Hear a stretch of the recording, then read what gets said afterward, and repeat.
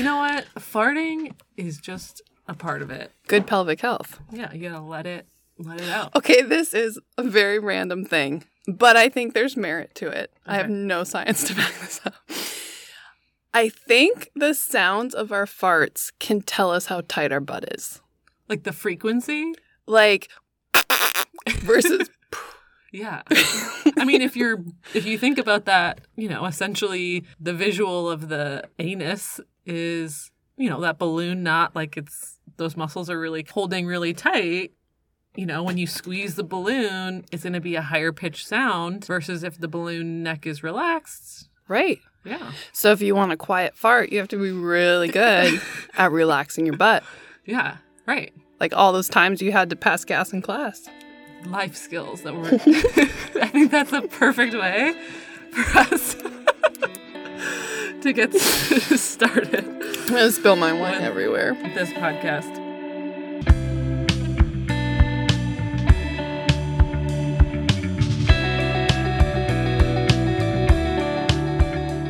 Welcome to the Don't Beat Around the Bush podcast. I'm Addie Holzman. And I'm Haley Kava, and we're friends, moms, pelvic floor physical therapists, and occasional hot messes who are here for real, uncensored conversations about all things pelvic health.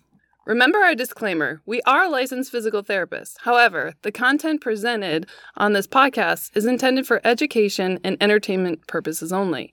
Please discuss all of your healthcare decisions with your primary provider.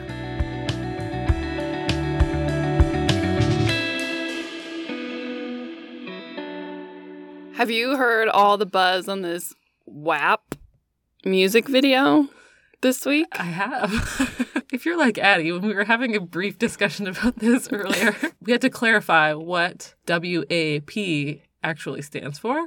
So if you're in that group of people, I'm here to tell you that it stands for a wet-ass pussy. And you would probably get this if you listen to the lyrics because it talks about that.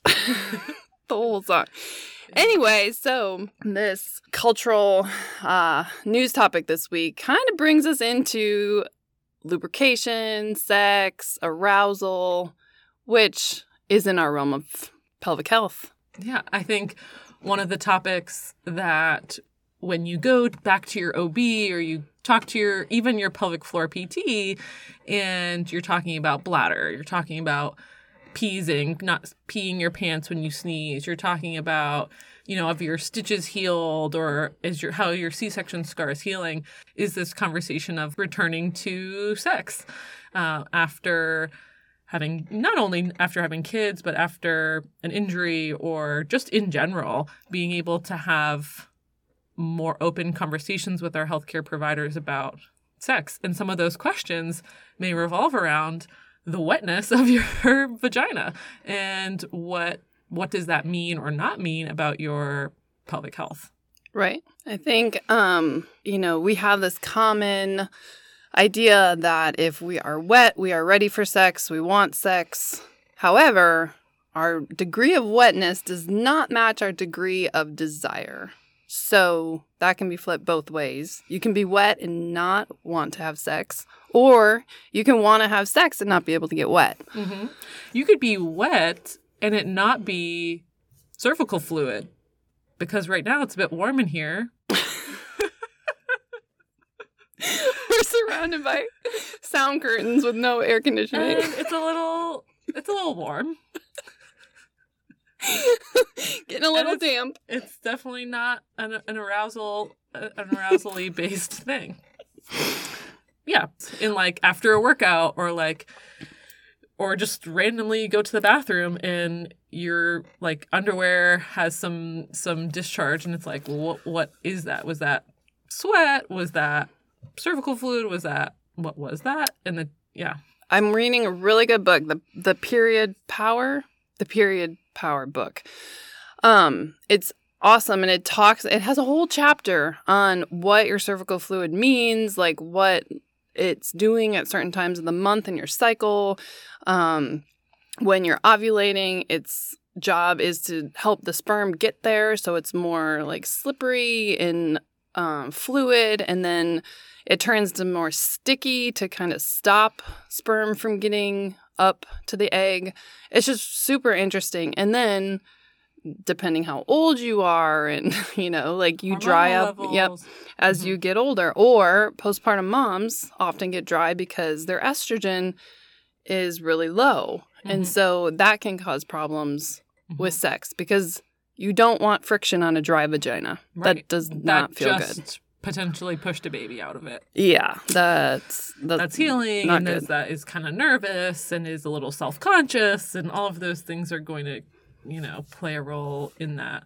I think it's prolactin, which is the hormone that we need to produce breast milk.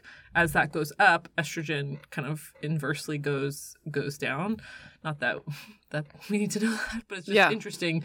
And so a lot of times my patients will say that as they start to wean, that balance starts to come back.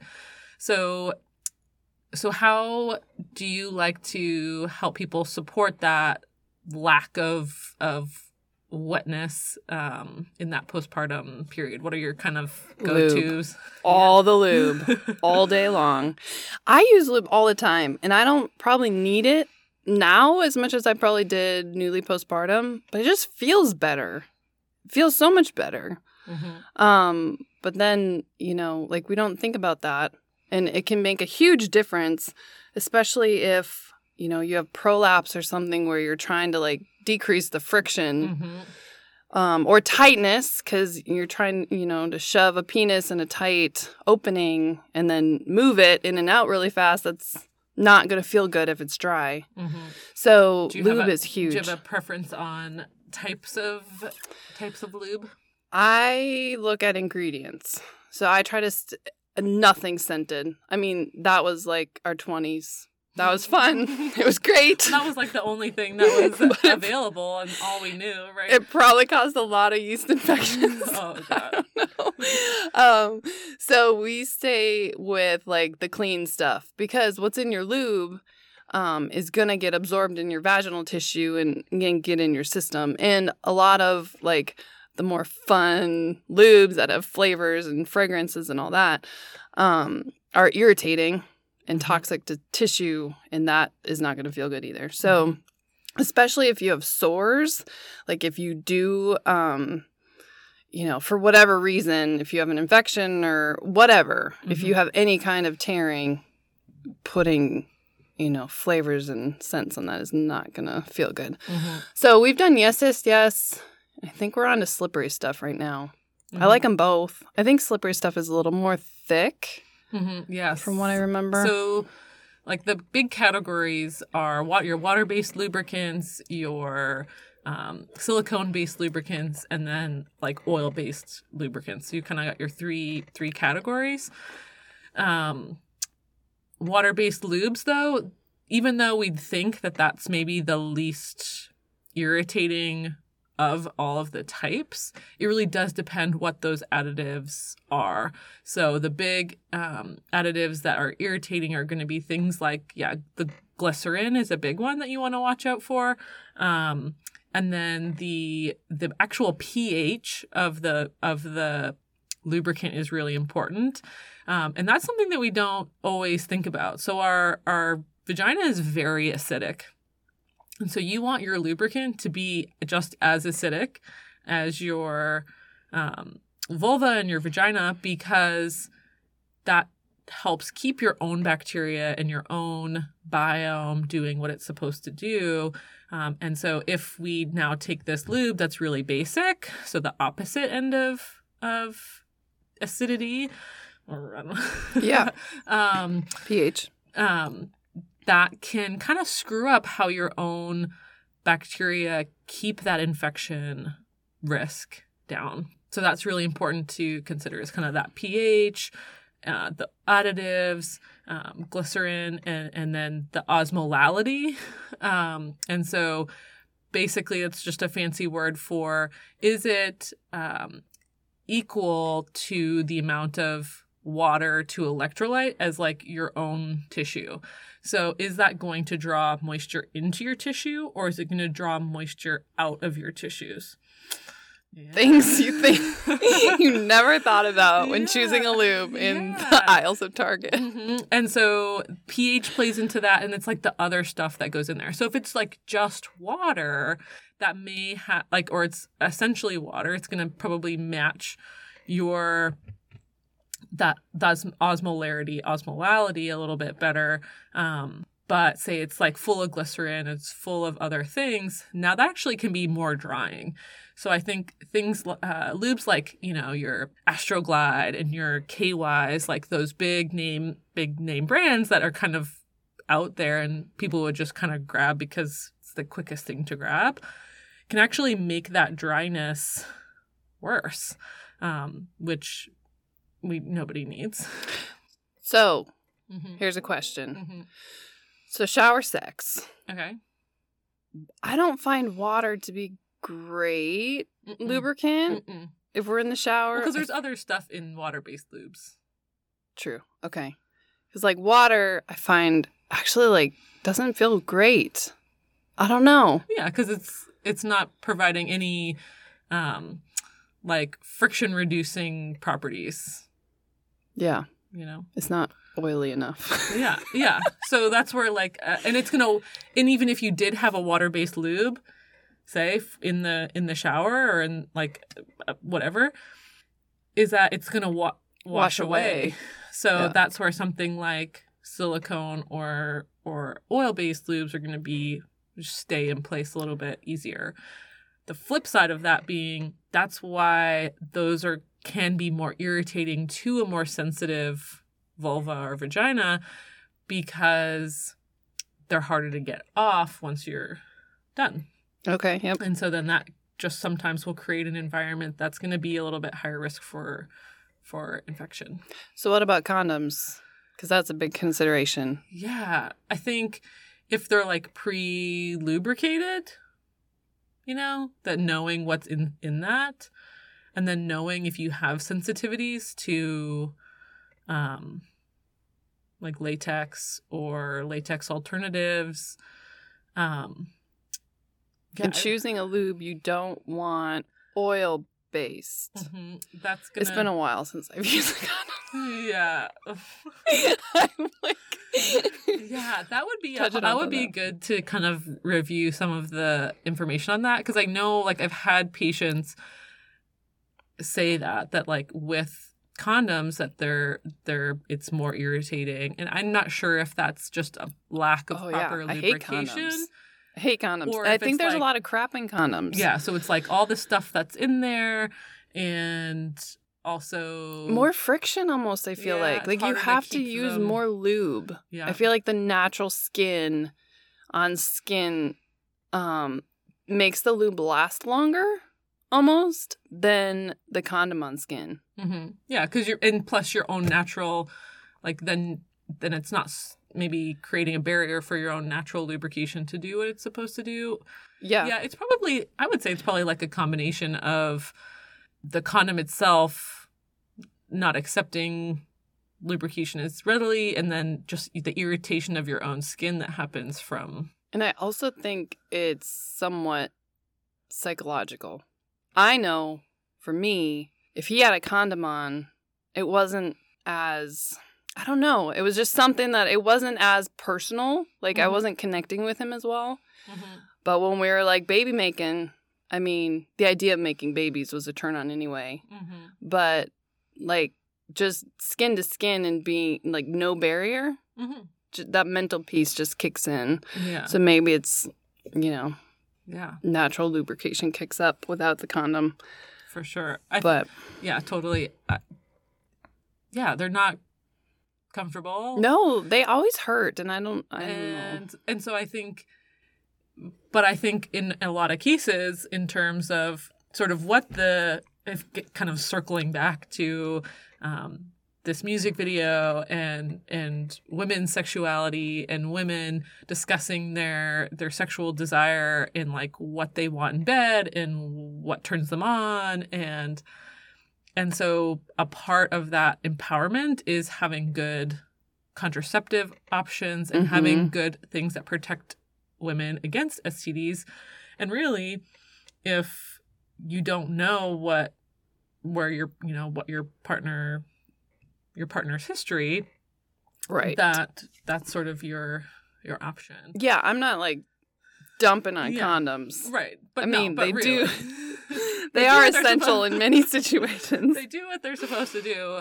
But yeah, no, I totally agree that they kill the vibe and don't feel good. So luckily we have other options, as far as birth control, which is also in the Period Power book. Mm-hmm. It's like a whole chart. It's awesome. I love that book. You need to read it. Yeah. And I think even that birth control conversation that never comes up is the implications on your ability to naturally lubricate your vagina. Mm-hmm. Yeah.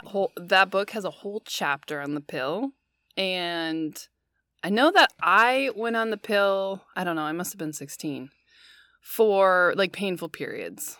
And then like my vein self acne, right? Like I had like 2 pimples.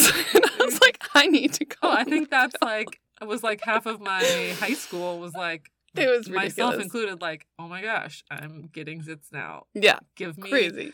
And that's the first thing that was like recommended. Yeah, no questions asked. I was nowhere close to being sexually active at that point, or understanding my period, or understanding any of it. Yeah, it was scary how easy it was to get on it. But I can see the flip side too. The Period Power book goes into all of the things that we were never told.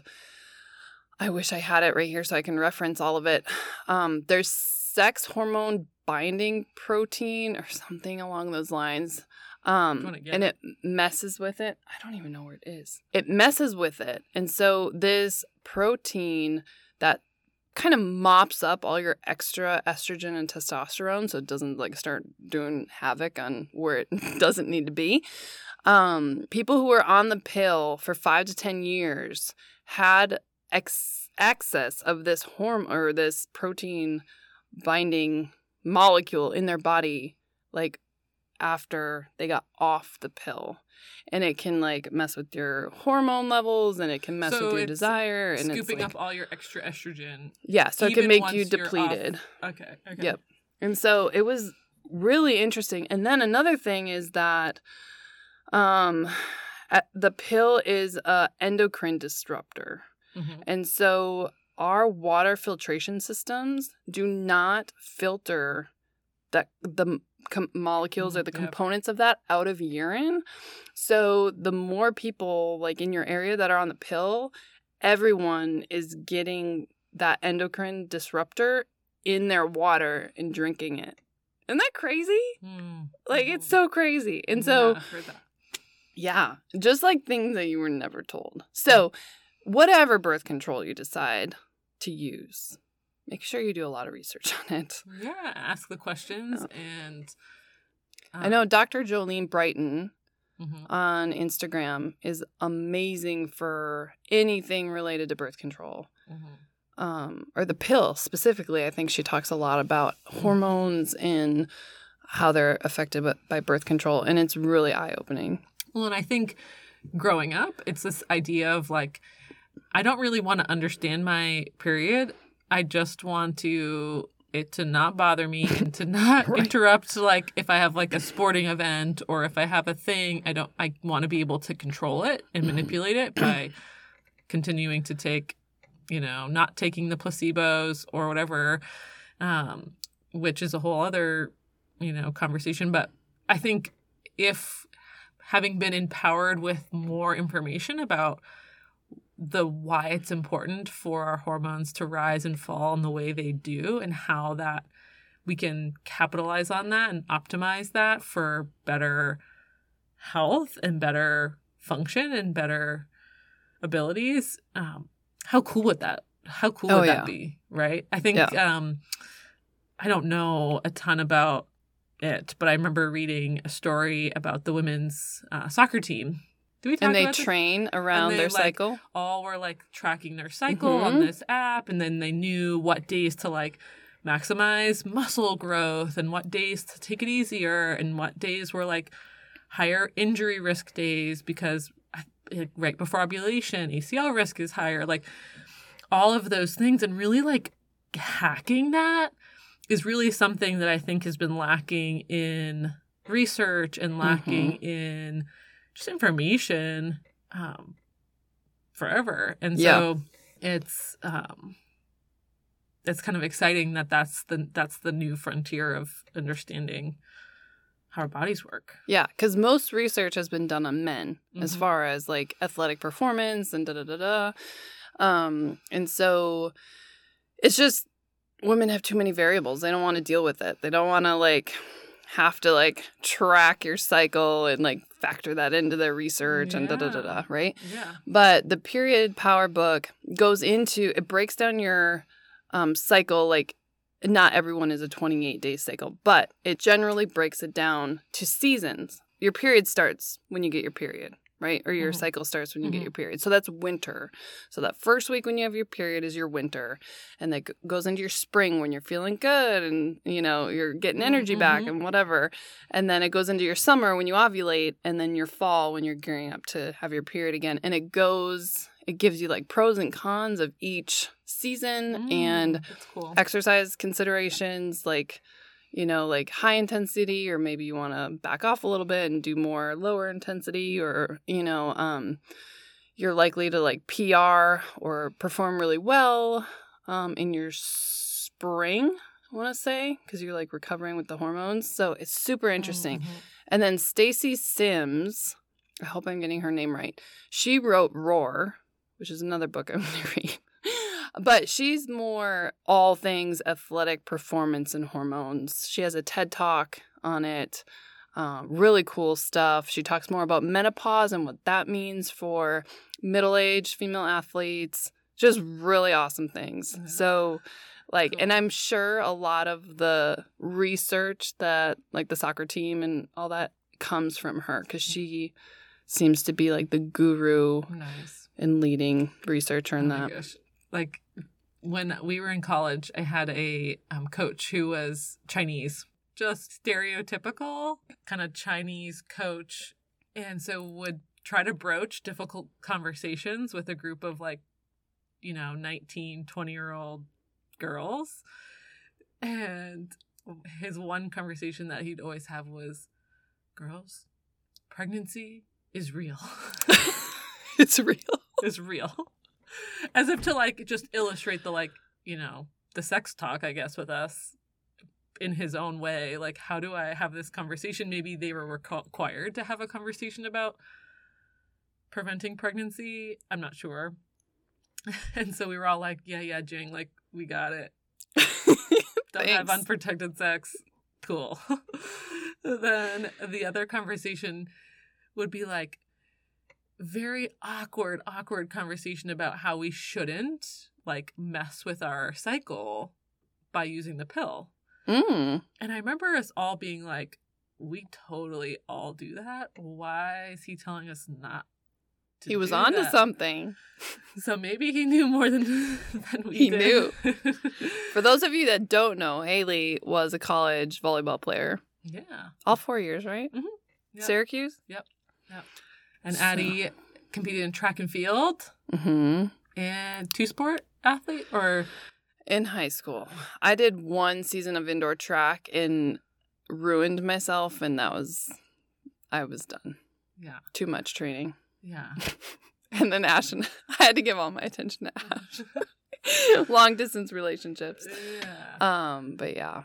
So it's crazy, like, how, and you can feel, like, through your cycle, how different you feel in your workouts. Once I get my period, I'm ready to start killing it again. You know, like the fall, which I'm in right now, I'm just like, nope. I don't want to work out at all. Almost 32 weeks pregnant, and I'm like, nope. And I've been fair. Nope, this whole time. That's totally fair. Making the baby is the workout. Yeah, that's all the hypertrophy. Oh my goodness. Yeah, it's so crazy. Hormones are like, and we don't even know the half of it. I mean, there's so much about our bodies that we don't know. Like, nobody knows. No. But it's fun to keep learning. So sex. Yeah. We hit like hormones. We've been for 30 minutes. We haven't even really talked about sex. Well, we started talking about. Okay, let's circle back again to wetness. So we kind of talked about how you can be, say, different hormonal phases of your cycle, different phases of life, whether that's postpartum, and enter into intercourse, into sex, and not be wet. Mm-hmm. But that doesn't always mean that you're not aroused. Mm-hmm. And so I think this image that we get in the media that, oh, if I don't have this soaking wet pussy, that I'm not into my partner. And so then it's like, I think it's wet ass pussy. Technical term. I know. W.A.P. I learned that today. Yeah.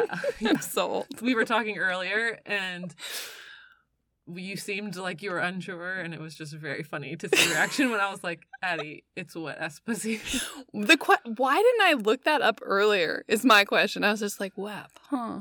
I don't know. Like, what is well, you think the music video where there's like flowing water coming down? Mop it up. I'm like, what is going on? Oh my goodness. So you don't have to have a WAP to have good sex or to be ready for sex. Yeah, and then vice versa. So you could totally have a wet ass pussy and not be into it, and that's okay too. Mm-hmm. It is a sign of arousal. It's a sign. But that doesn't mean you're aroused. That doesn't mean that you're asking for it. That doesn't mean you want to have sex. Yeah. Yep. I think that's all we need to say about that. And communicating that to your husband or a significant other or whoever is important, because I think they really take it as a sign. Mm-hmm. Yeah. Because so that's what they were taught. I think that's also where it like kind of comes back to lube. Is like, let's just normalize lube. I love lube. Yeah. It's great. I mean, it was awesome postpartum, but I still like lube. I mean, makes those quickies a lot easier when your kids are knocking on the door. Yeah. Not going to lie about that. Yeah. Nobody needs like an Indian sunburn. Nobody needs like, no one's got time for a chafed crotch. No. So just not at all. Have that conversation. Don't be intimidated by lube. So many good lube companies are online. You can just order it. Some of my favorites are like Good Clean Love. Oh yeah, that's a good one. Natalist has like a fertility-friendly lube. It's water-based. Yeah, Good Clean Love, Natalist. Who else? Slippery stuff I like. It is.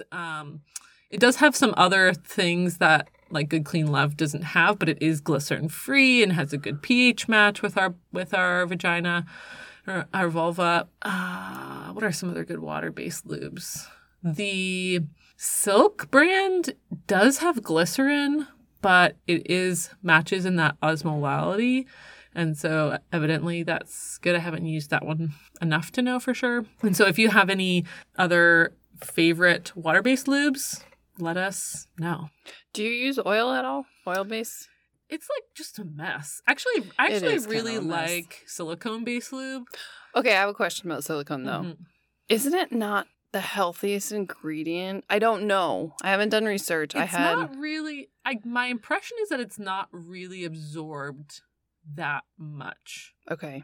I'd have to look at the ingredients list. So my favorite silicone-based lube is Uberlube. Okay. They send pelvic floor PTs samples all the time, and so that's kind of how I got into it. But I find it's just a nice option in that postpartum period and kind of in maybe perimenopause, early menopause, because it just lasts a little longer, so you don't feel like you're constantly looking for more and more and more. Is it thicker? Aren't silicone-based like thicker typically? It's thicker, but it's slipperier. Slippery stuff is, I'd say, fairly thick. It's definitely not as thick as slippery stuff. Okay. And it I think I'll get you some. You can try it. Cool. It just lasts a little longer. It's not compatible with silicone toys. So if you're using silicone toys, and I believe not compatible with latex alternative condoms. Okay. So like a latex-free condom. I did a whole I story remember on your that. stories on it. So I'll good stuff. take a look back and make sure that I'm right on that. But so if you're using toys or using a latex-free condom, that's not going to be your best option. But really, it does just stay slippery longer. Oil-based lube is going to probably stay slippery even a little bit longer than silicone. But it's not acidic. Okay, so that can actually mess things up. So neither is silicone-based lube, but I feel like the silicone-based lube doesn't stay on your skin as readily. It's just a nice in-between, I think. So it's a little easier to clean off. It doesn't get all over your sheets. The silicone stuff. Yeah.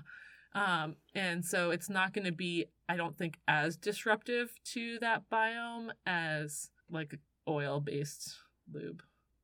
That being said, like there are antifungal and antibacterial properties of something like coconut oil. So Coco New is a brand that I've heard about, but I haven't done a ton of research on, that is supposed to still be supportive of that vaginal microbiome, but it's more slippery than water-based lube. So there's all sorts of different options, and I think the key is experimenting, and I like to give people like a whole bunch of different samples. Usually I'm like shoving them in people's purses as they leave. I'm like, just tuck these in your purse. I'm giving them like pictures of sex positions and like yes. lube, and I'm like, just try all of these. And then usually the people will like find which one they kind of like best. And then they'll come back and be like, can I get some more of this, or can I get more of this? And everybody's a little bit different in terms of what they feel like they like, also maybe that their partner likes. And so I think it does take a little bit of trial and error for sure. Yeah. Mm-hmm. Cool. What's your other biggest sex tip? So we got lube. I think I'm going to be a little lame, and I'm going to say it's going to be about communication. It's not lame. Oh my gosh. It's not like a magical position or anything like that. We're not big like toy users really. I think the biggest thing in like recovering our sex life postpartum was really like having to have some really honest conversations that we never had to have before having kids, because it was just too easy. Then in that postpartum period where you don't feel good in your body, you don't feel attractive, you feel like your vagina's all out of whack, you feel dry, you're tired AF. That's like, I think the worst, like, I am just tired. So I'm going to be up all night with this crying baby. Mm-hmm. The last thing I want to do is like sweat. Yeah. Or feel like you're on the clock. Yeah. Okay, it's nap time. We got a half an hour before the baby's going to wake. Go. I would say, but like what was better for us was almost nap times though. Yeah, because you have more energy then. Yeah, because like the end of the day, like forget it. Even now, as soon like as morning, soon as I like get into bed, like kid is asleep, I'm like, get me in that bed. Yeah. Get me a show on Netflix real quick, and I'm gonna pass out. Agreed. Yeah, the communication part is really important because your partner doesn't know how you feel. I mean, they've never experienced it. They don't know how it feels to go through birth and recover postpartum. They may not even know the lacerations happen during birth or any of that, depending how involved they are. And so you have to talk. I mean, I've had various people tell me like, oh, yeah, I probably should tell him that it hurts. Yeah, you should tell him it hurts. Yeah, you should tell him you don't like that position, or that you need more foreplay, or you want him to do this or that, or her, whatever. But like you have to communicate. I feel like that's the most important part of being successful, getting back to pain-free, enjoyable sex postpartum. Well, a tool that I use a lot that a lot of sex therapists use, and then we are absolutely not sex therapists by any means, but a tool that was recommended to me and that I recommend to lots of patients is called sensate focus. Have you heard of Yeah, that? you told me about it's it. I call it like a sex protocol, Mm-hmm. essentially, where, you have knee surgery, you get your exercise protocol on how to return to exercise.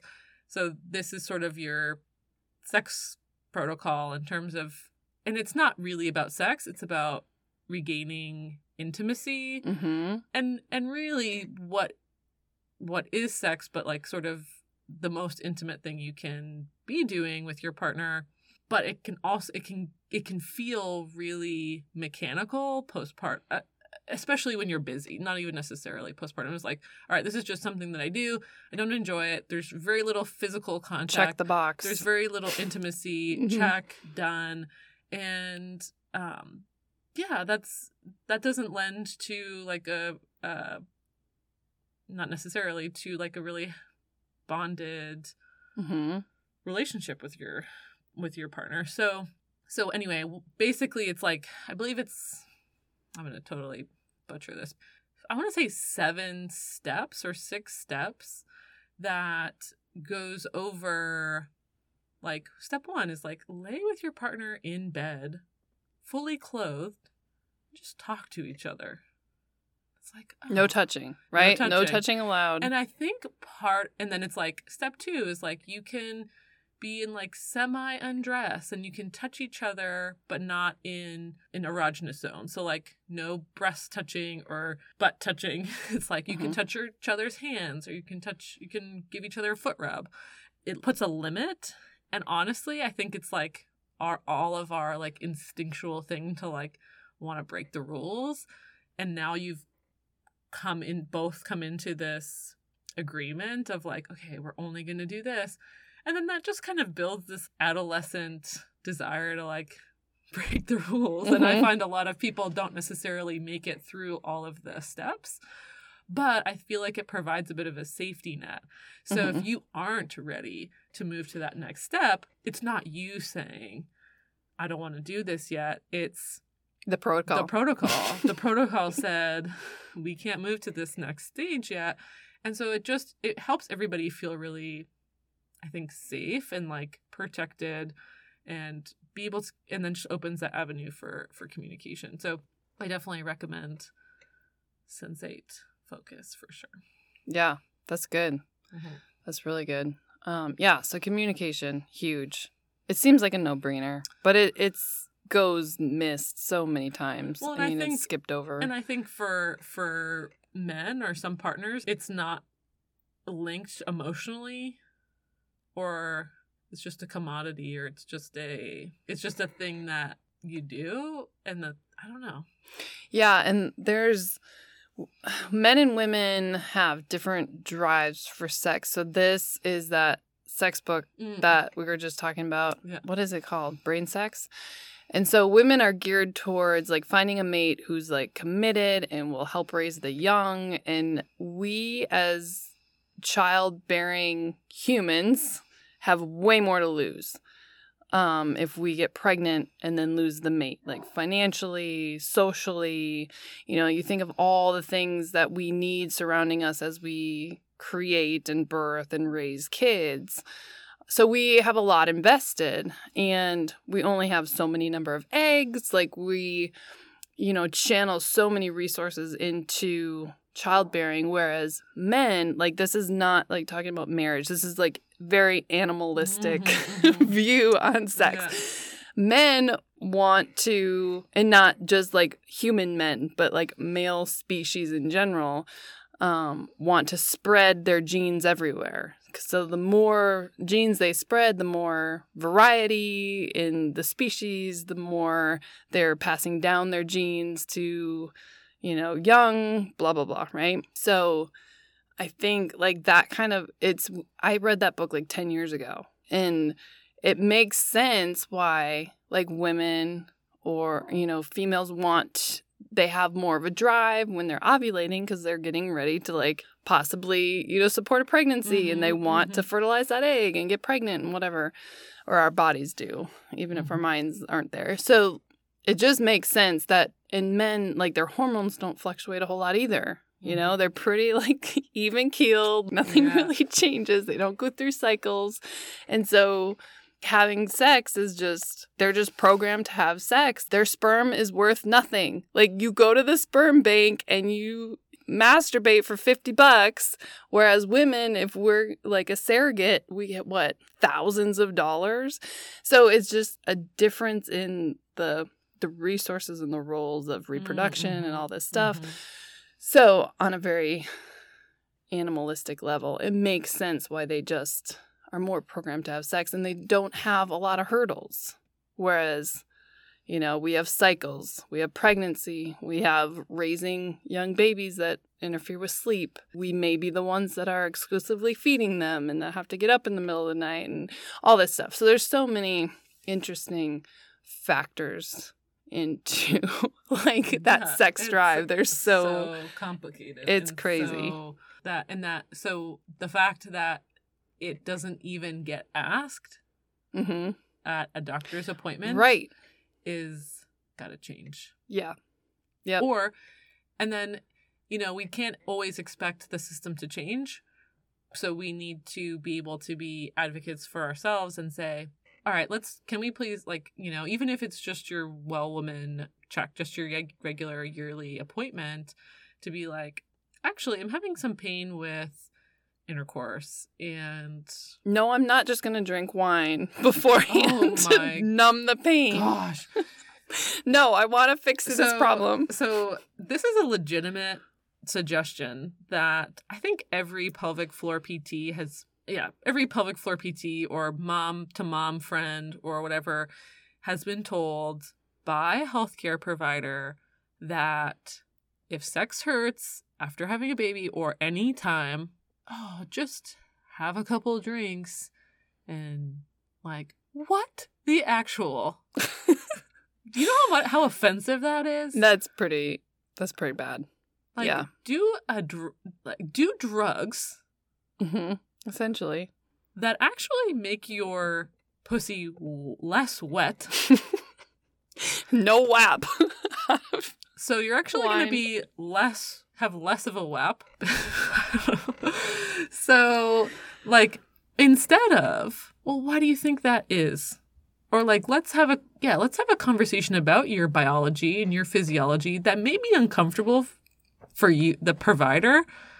If it's uncomfortable for a provider that is a GYN or is a primary care provider, they need to reevaluate why they're doing what they're doing. I think part of it is they hear it so often, maybe, this is complete speculation, that they're so numb to it, that it's almost like normal. Like they expect pain with sex newly postpartum, and maybe they don't know the resources. Maybe they don't know pelvic PT can help with that. Maybe they don't know what to say or how to like guide people because that's not really their specialty. So like if everyone's coming into you and you're a gastroenterologist and you're like, every person's coming in and saying, I've got crazy diarrhea, and you don't know how to help that person. I get it. I know where you're going. If you're a GYN, if you're a pelvic floor PT or a primary care provider, and you have patient after patient after patient coming in telling you that sex hurts them, then learn about it. Yeah. Or on the flip side, maybe moms just assume that sex is going to hurt, and maybe they don't consider that a symptom, so they don't bring it up or they don't ask questions. They just assume it'll resolve at some point in time. Yeah. Who knows why this is a problem, but it's a problem. Sex should not hurt. There are resources out there. That is a specialty of pelvic PTs to help you with that, or even sex therapists if it's more like the emotional, relationship part of it. Whatever. There are resources out there. Sex should not hurt. Period. Sex should be, and then like fun. Then the next sentence is like, sex should not hurt. Sex should feel good. Mm-hmm. And I think like that's also if they're asking about sex, they're not asking about orgasms. Mm-hmm. Maybe, but I doubt it. Yeah. So I can tolerate a penis in my vagina and not cry. Right. But how often am I? But does it feel the same? Yeah. Can I have an orgasm whether that's internally or externally. Does it feel like it used to? Does it feel as strong? Does it feel as good? Those are all signs and symptoms of possible dysfunction. And so that helps us build this sort of story, build the understanding of how that pelvic floor is functioning, or about maybe pelvic organ position, or about lots of different things that, yeah, needs to be a part of the conversation. And knowing, this is going to be like probably a whole other podcast, but knowing yourself, which is talked about a lot of these books, and you talk a lot about on Instagram, like knowing yourself. You have to know yourself. Like in the Period Power book, the stats on women not knowing or ever seeing their anatomy is mind-blowing. Yeah, like knowing where is your clit. What is that YouTube video, the vagina booth? Where like they put the vagina booth on YouTube. It's like a YouTube video. So I feel like even for myself, like I didn't like explore what my vulva looked like before having Cam, really. And then like once he was born, then I was like looking, well, I don't know if this looks the same as before, right, because I really didn't have like a great baseline. But yeah, that we should be familiar with our anatomy. Also, like just like we do breast exams to like make sure we're noticing changes, whether that's in our breast tissue or if there's lumps or if there's discolorations or there's dimpling or something.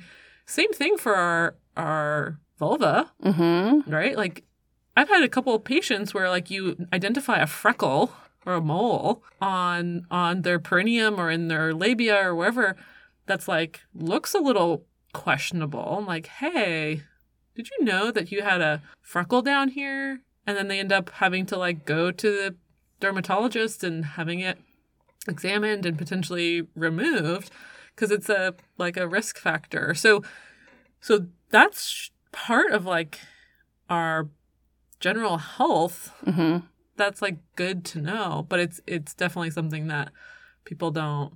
Well, we've been taught to hide and not talk about stuff, and not like society is built on like keeping that area secret and right? Like, you know, periods are gross, and some societies take their menstruating women and put them off to the side until they're done and stuff like that. So I think it's very rooted in society. But if you don't know your own anatomy, you don't know what feels good, you don't know, then, you know, if your partner is having trouble getting you aroused or orgasming, then you aren't, you know, if you don't know, then neither of you know. But if you know, you can instruct them on how to do it. Yeah. And both of you are going to be more happy, because I almost guarantee that they will be more satisfied if both of you come versus just like them coming all the time. Yeah. It's like they get satisfaction out of like pleasuring you. So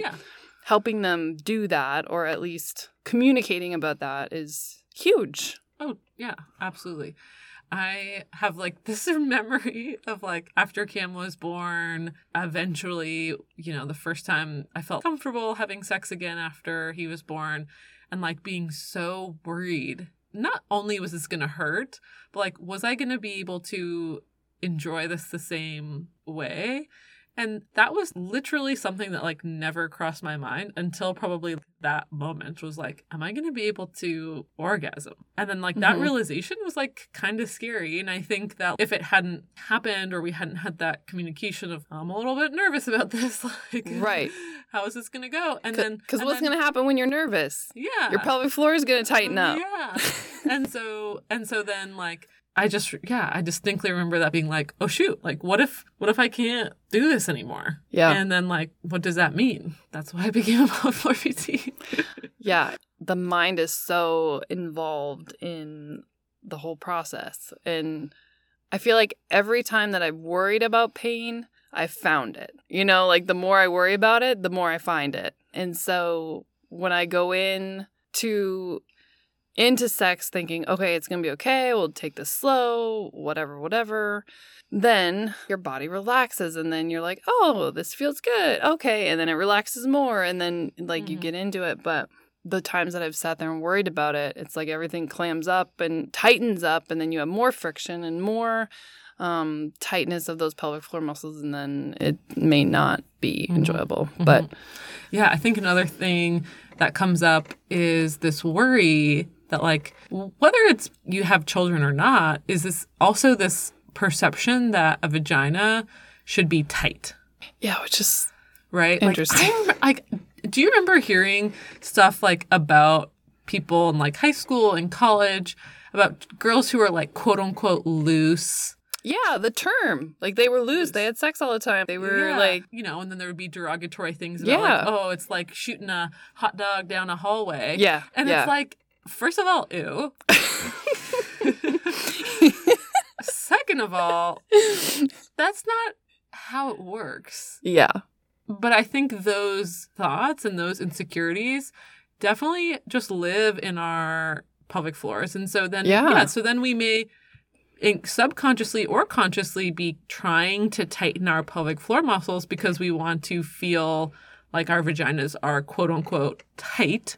But what if that tightening is making everything worse? Right. So if our clitoris needs to maintain like fullness, just like a penis does, like an erection, and you're imagining you're like clenching your fist or clenching your pelvic floor, we can't keep blood in those arousal areas when we're keeping everything held really tight. We need to kind of pump those muscles and release them and then tighten them. And so being able to just know how our pelvic floor works and know how our vagina works, and also just tell that high school person, like, if that's how it feels, then it's probably that your penis is really small. Yes. I don't know. I love that. Yeah, let's make it about you, not me. like my vagina is just fine. Oh my goodness. The tightness and tone, I've experienced changes.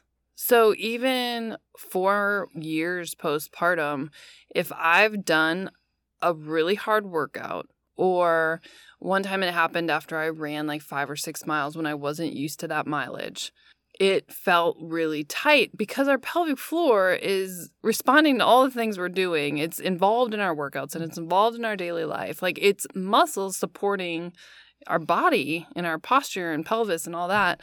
So if you're having pain randomly, it could be like something like that, where you had a hard workout, or you're really stressed, or you're tense, or something like that. But it's very interesting to me that that's never been one of my sex problems, but it's happened a few times where it feels so tight and it doesn't feel great. I'm like, oh, this is why people have, like, if they have chronically hyperactive pelvic floor muscles, this would not be comfortable to do every day.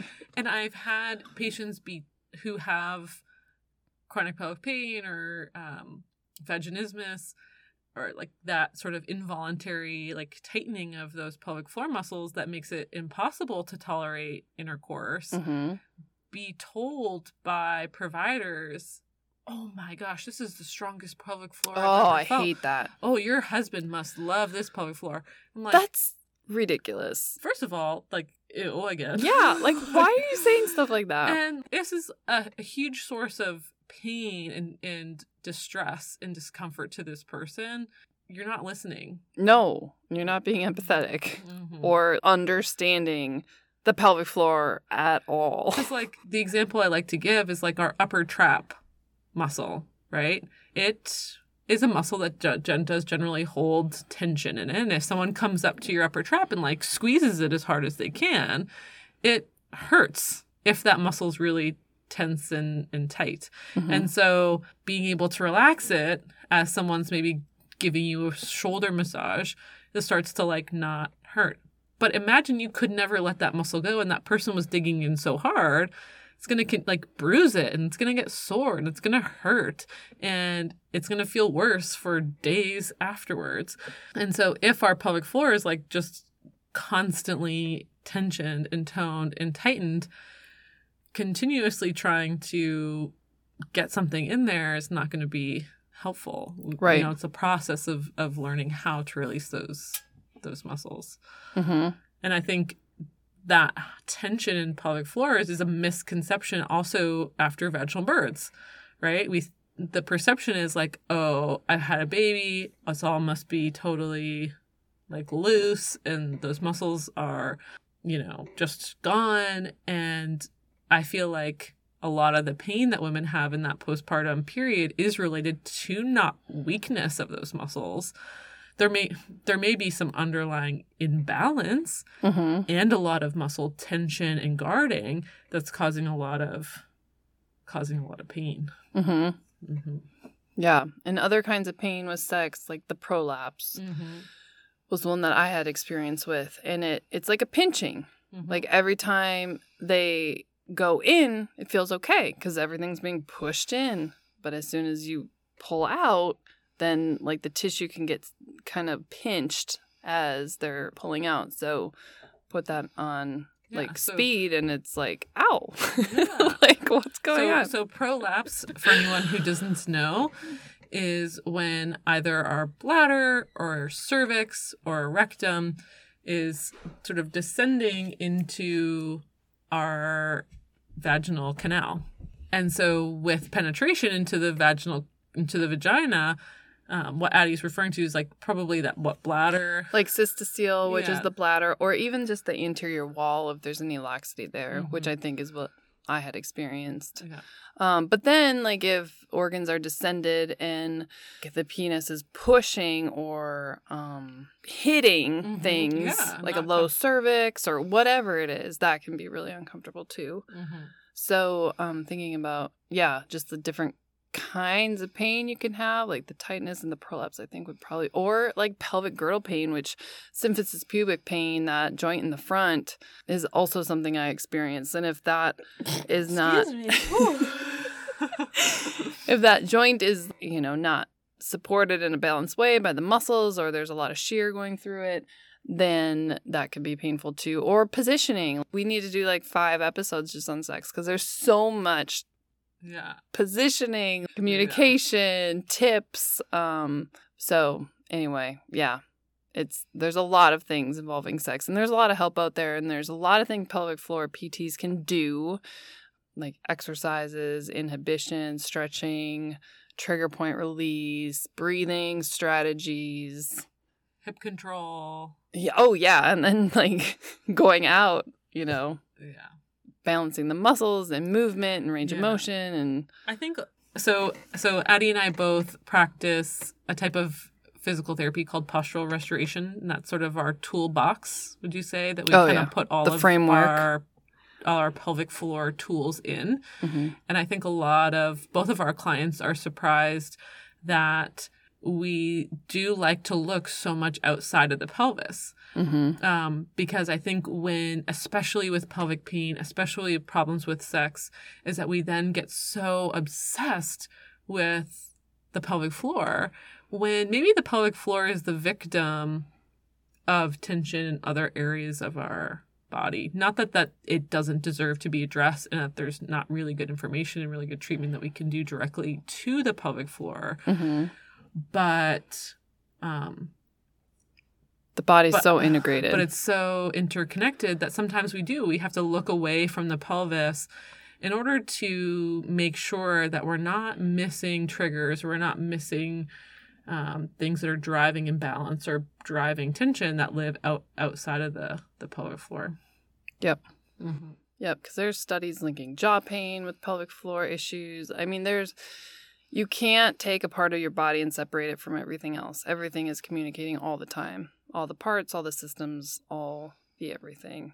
And being that the pelvic floor is so integrated with breathing, and breathing is something we do all day, every day, our whole life, then you can see why it's so important to address all of the things. So, we're going to probably have to do more episodes just on sex. I don't think we beat around the bush too much. No, I don't think so. I don't think so. W.A.P. We got some straight talk to all the things. Our goal for this podcast is to have some really candid conversations sprinkled with clinical pearls or tips that we have used just to start. Basically, like the big goal is to start the talk about pelvic health and all things pelvic health, because there's not enough talk, and there's so much to learn and there's so much to be aware of. And it seems that the wake up call to learning about that is kind of pregnancy and having kids. It's a huge shift. And I think the movement is that overall women are seeking to know more about their bodies and know more about their bodies in a way that they can kind of wrap their head around and understand, and then be able to have those conversations with their providers and advocate for for their own treatment and own support. So yeah, any like questions, comments, concerns, message us. Yeah, we will. We will iron out all the kinks as we get into this. We're just so excited to dive in and get it started and sit in our little sound cave. What's like a cool like vagina name that we could call this place? The canal. This is the sound canal. Or the womb. The womb. I like the womb. This is the womb. It feels hot. like womb. I'm sweating. It's hot and dark, and you can't really hear a lot outside these headphones, so it's like muffled. Kids are probably destroying Addie's house right now. Totally worth it. Are not probably paying close enough attention to them. But yeah, so if you have any topics that you want us to talk about, send them our way, and we will talk about all things pelvic health. Nothing is off limits. Nothing. You can communicate with Addie and I both in regards to the podcast questions, comments, concerns, topics that you want discussed on our podcast Facebook page, Don't Beat Around the Bush Podcast, as well as our email account, which is don'tbeataroundthebushpodcast@gmail.com. You can also find our podcast on all the major podcast platforms, so please subscribe, comment, and share all the bushy love. You can reach me, Addie, on Facebook under my business page, New Me Physio, or my Instagram handle, Addie Holzman.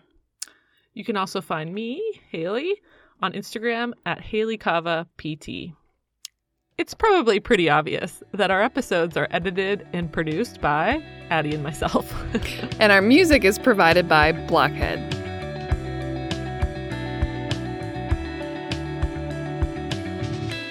So, we need a closing line. So, like, we can unite all of the, like, don't beat around the bushers, the people who listen, like the 5 people. Like, our parents. I hope our parents don't listen to this. We need to put, like, a specific warning. If you do not want to hear about our vaginas, do not listen to this podcast. I mean, I pee on my Instagram, and my parents look at that. I'm not ashamed. It's true. Do they want to hear about your sex life? No, probably. I mean, maybe we're getting to that point in life. I don't know. Sex means grandbabies. So yeah, they're into it. You know what's so funny is that, like, my mom and I and my sister, like, never, we never really had deep sex talks. Yeah, me neither. Or even really about, like, periods and whatever. Other than, like, this is a tampon. Here you go. But, like, as we've gotten older, it has, like, started to come up. And I think it's just because this is also, like, what I do. And then it generally, like, in a really interesting conversation. But, 15 years ago, that was, or more, that was not happening. Yeah, right. Hopefully that was enough beating of the bush. Hopefully relax your butt. Have a good day. See you later. Oh, I don't know. Unclench your balloon knot. What? A balloon knot? Have you ever called it that before? Like your anus? I know what you're talking about. But do you refer to it as a balloon knot?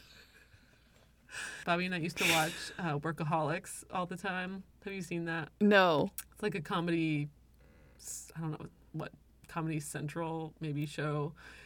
And they always, like, talk about tight butthole. Like, you're being so loose butthole or you're being so tight butthole. Do they call it a balloon knot? I think that's where we heard it from, because they would talk about buttholes a lot. But your belly button kind of looks like a butthole. We're getting off topic. Oh my gosh, we need a closing line. We'll have to talk about pregnant belly buttons because mine's doing some weird stuff lately.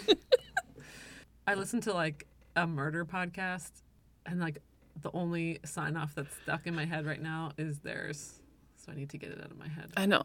That's what, like, I have a podcast I always listen to, and that's what I'm thinking of too, but it's not going to work for us. What's that sign off?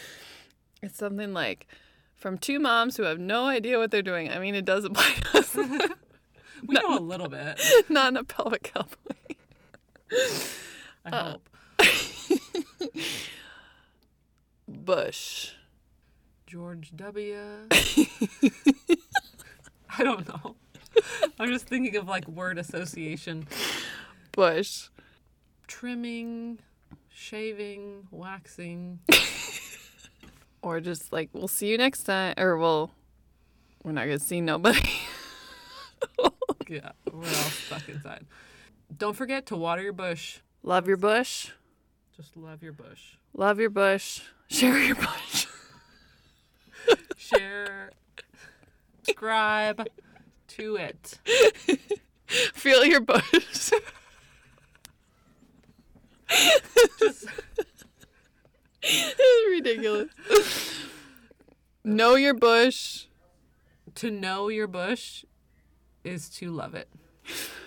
What you like? Yeah, like the people who listen. The people who listen are the bush people. The bush people. Those are like indigenous people in Australia. The bushies. The bushies. Yes. The shrubs.